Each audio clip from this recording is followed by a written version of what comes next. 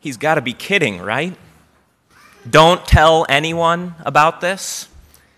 They must have thought Jesus was joking, don't you think?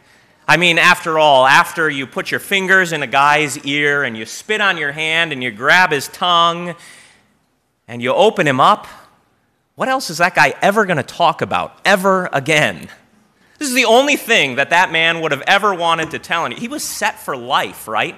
I mean, he was set for any icebreaker situation. 2 truths and a lie, that guy's winning that game every time. But Jesus says, don't tell anyone. He's got to be kidding, right?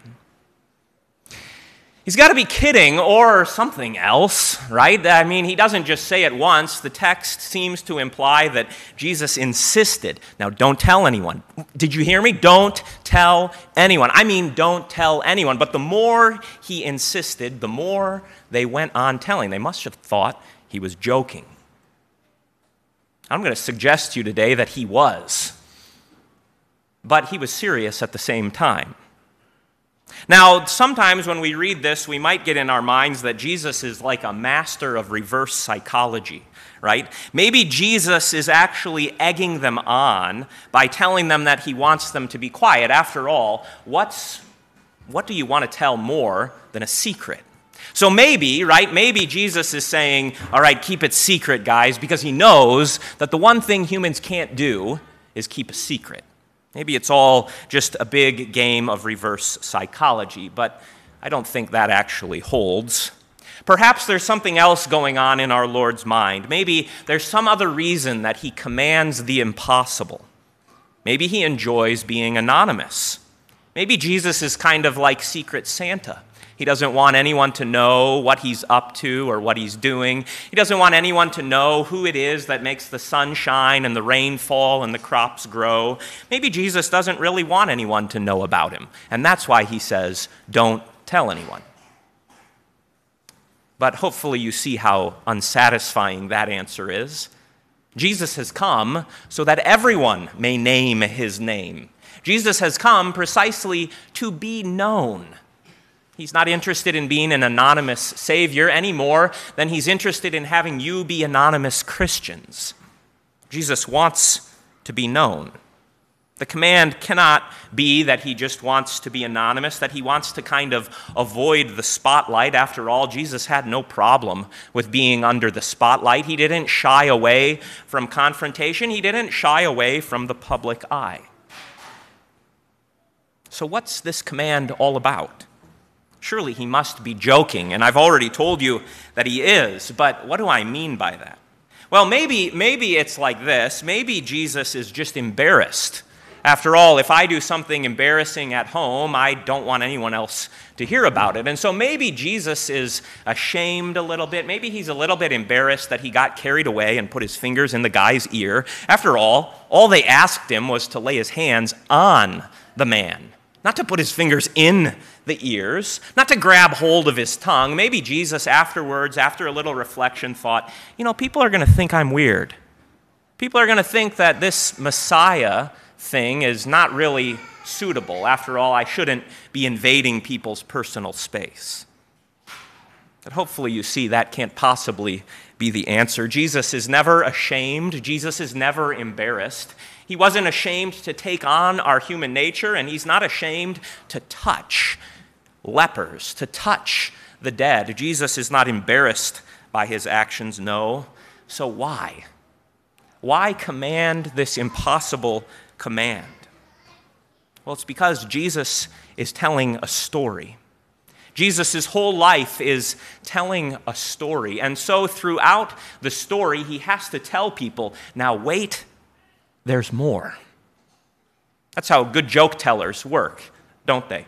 That's how good storytellers work, don't they? They know about timing. In fact, timing is everything when you tell a joke. This is what's so hard for children. When they know the punchline, they just want to jump right to it, right? Because they know that's what makes people laugh. And what's better than hearing laughter? So little kids will oftentimes skip all the intermediate steps that set the joke up, and they'll just tell you the punchline, and it gets lost. Jesus gives this impossible command because he is the great divine joke teller. He is the divine comedian who comes into this world to bring laughter, real, lasting laughter. Because he's a serious kind of a joke teller, and those are the very best kind. Jesus' whole life, you can think of it this way, is building, right? Jesus' whole life is telling this story, and he doesn't want anyone to go out and speak of it until he's done. He doesn't want anyone to go away thinking that, okay, I've got it. I know everything there is to know about this guy, until he can supply the punchline. And then all bets are off. But until that point, the command must be given, even if it's impossible to follow and will be entirely ignored. Jesus has to say, now be quiet. Don't talk about this.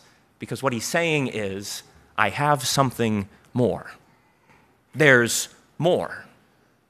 This command that Jesus gave to this deaf and mute man who he had opened up is not the only time Jesus did this. He was a master of keeping people on the edge of their seats. It goes all the way back to his very first miracle. He was right after his baptism preaching in one of the synagogues, and there was a man with an unclean spirit who stood up and said, I know who you are, the Holy One of God. And Jesus cut him off. Told him to be silent and come out of the man. Now, you'd think, right? You'd think that Jesus would want people to know that he was the Holy One of God. And you'd be right in thinking that.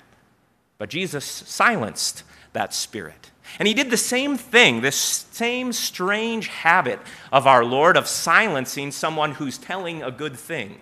He cleansed a leprous man, and he told that man, now don't talk about this to anybody. Impossible, right? What else is a leper going to do than go around telling people, hey, you know who healed me? Jesus of Nazareth. Let me tell you his name, Jesus of Nazareth. Let me tell you what he did for me. He cleansed me of leprosy. But Jesus said, don't say a word. I'm not done. The story's not over. It's not time for the punchline yet. It happened again and again and again in the Gospel of Mark. Mark seems to delight, even more than Matthew and Luke, in showing how our Lord Jesus put this gag order, this temporary silencing on those who he healed. Maybe the most famous one is what he said to Jairus. You remember Jairus, don't you? Jairus, who was that leader of the synagogue, Jairus, whose 12-year-old daughter was sick. Remember how that story goes? He came to Jesus, he left his sick, dying daughter because he thought that maybe Jesus could help. And he went to Jesus, and he got Jesus, and he said, my 12-year-old girl is near to the point of death. Can you come? And Jesus came, right? Remember this story? You remember Jairus, don't you? It's a wonderful comedy. It's a wonderful joke. It's a wonderful story. Because as it happens, Jesus delays. Right? Jesus is going to the deathbed of a little girl, and instead of running there, he stops. You remember why, don't you? There was that woman who was in the crowd, and she had been bleeding for 12 years, and she reached out and touched the hem of his robe, and she was healed instantly. And Jesus told everybody to stop. And you can imagine that Jairus was thinking, oh my gosh, what are you doing? My daughter is sick. She's almost dead. Why are we stopping, Jesus? And then Jesus made everybody just wait there. Remember this story? Jesus made everybody wait. See how he has this wonderful sense of timing? Jesus made everybody wait until that woman worked up the courage to stand up and say, it was me. And then he commended her. And you can imagine that Jairus is watching all of this and hearing all of this and looking at whatever kind of first century clock he had and thinking, all right, Jesus, let's go, buddy. Let's hurry up. My daughter's sick. She's almost dying. And right when Jesus commends that woman, all of a sudden here come some messengers from Jairus' house, and they say, sorry, boss, too late. She's dead. Don't bother. And Jesus says, fear not. Only believe. Now, just think of what kind of a divine comedian Jesus is. He is the kind of divine comedian who holds the cards close to his chest. And I'm sure it caused Jairus and those in his household all kinds of pain in that moment to think we could have gotten there. But you had to stop, Jesus. We could have gotten there. You could have healed her. You could have saved her. But now it's all too late. And why? Because you wanted to commend some woman for touching your robe? Fear not, only believe, he said, to build the suspense. And when he got to the house, remember how it happened? There were all kinds of people mourning, and they said, she's dead. And Jesus said, she's not dead, she's just sleeping. And they laughed at him. They laughed not the laughter of joy, but the laughter of mockery, the laughter of scorn. But Jesus was still keeping the cards close to his chest. And so he goes into the house, and he takes that little girl by the hand, Talitha kume, he said, and raised her up. And then do you know what he said? Don't tell anyone. You got to be kidding me, right?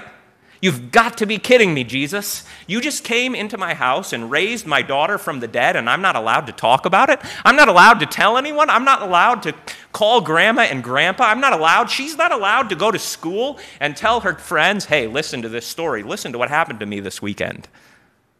Don't tell anyone, Jesus said. Because there's more. See, good storytellers keep you engaged in the story, don't they? Good joke tellers hold the punchline until just the right moment. And that's what Jesus was doing. That's why Jesus said, don't tell anyone, don't say anything to anyone. He even did it to his own disciples, right? There was that great confession that Peter gave when Jesus asked, who do you say that I am? And Peter said it right, you are the Christ, the Son of the living God. And Jesus said, good, now keep it to yourself. Don't tell anybody.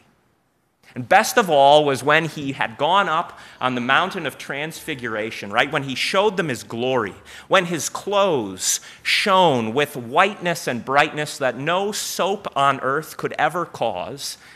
And then he was coming down the mountain and he looked at Peter and James and John and he said, wasn't that awesome, guys? Wasn't that cool? Don't talk about it until the Son of Man rises.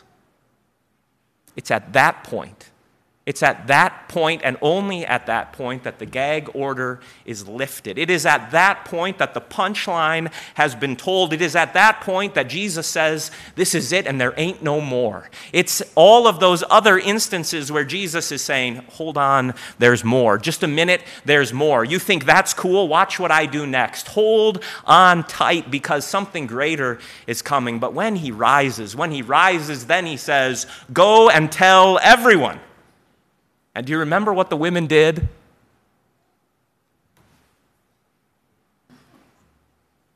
They were terrified and astonished, and they didn't say anything. And so Jesus had to come to them and explain the joke, right? I have died, but behold, I live. I have taken on myself the sins of the whole world. I have opened not just ears and a mouth, but I have opened the grave. I have opened the way to everlasting life. It's okay to talk about, ladies. It's okay to go tell Peter and James and John and all of the rest. And so finally they did. But the disciples didn't quite get it yet either. After all, some of us are a little bit thick. Some of us are a little bit dull. We don't get the joke the first time or even the second time. And so Jesus came to the disciples and he said, guys, don't you get it? Do I have to explain everything to you? Go into all the earth and proclaim to every creature the good news. It is finished. Go into all the world and proclaim everything that I have ever done for everyone under the sun. See, it's not until that point, it's not until Jesus has died for your sins and risen from the dead, it's not until that point that all of the deeds of Jesus are finished. Just think of how it would have gone, right? Just think of that deaf and mute man there, going out and telling his friends, hey, let me tell you about Jesus of Nazareth. He opened my ears, he opened my mouth. They would have looked at him. I'm sure they would have been happy. They probably would have laughed with him. This is great news, man. You can finally hear my voice, and I can finally hear your voice. But, that's cool for you. What's it got to do with me? The resurrection opens the door. Do you see? The resurrection opens up the good news of Jesus, not just to those who walked the earth with him, not just to his friends and companions, not just to those who had the good fortune to be around when he was walking and they could say, hey, come to my house and heal my daughter. The resurrection opens the joke to include you The resurrection opens the story to include you. Jesus has come not just to heal people long ago, but he has come and he has died and he has risen and he sits at the right hand of God now to put joy in your mouth, to give you a story worth sharing, to give you something to laugh about. Jesus is the divine comedian, dear friends, and he will not be satisfied until each and every one of you gets the joke. And he will not be satisfied until each and every one of you not only gets the joke, but learns to tell it in your own way. Jesus wants mouths open that can speak plainly. That's why he opens ears, because you can't speak what you don't first hear. Our trouble is we're always a little bit afraid to talk, aren't we? We're always a little bit unsure, is this really worth saying? I mean, people have heard about Jesus, haven't they? I mean, aren't they going to get tired if I'm always talking about Jesus? If I'm always talking about the forgiveness of sins, won't it get old? If I'm always telling the same story over and over again, won't people, look at me and say, oh, here comes that guy. He's only got one story. The gospel never gets old. The punchline never wears thin. The forgiveness of sins never becomes old news, no big deal. I guess I get to live forever in heaven with Jesus, whatever. Never tire of hearing this story, because Jesus never tires of telling it.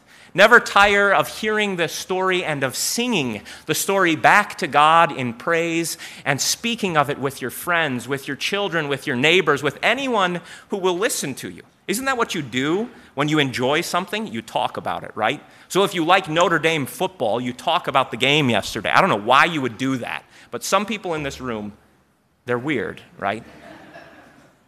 Better than football, better than a joke is Jesus.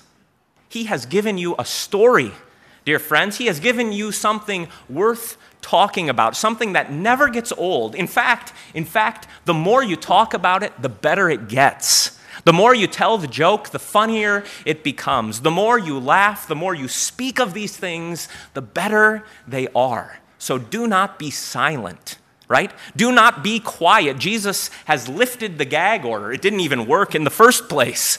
But he no longer says to you, don't tell anyone. Now he says, proclaim it to anyone who will hear. In praise, we speak these things back to our Heavenly Father, and in witness, we speak it to the world all around us, so that they may laugh with us, the laughter of joy and gladness for what our Lord Jesus has done. Truly, he does all things well. To him be the glory now and always. Amen.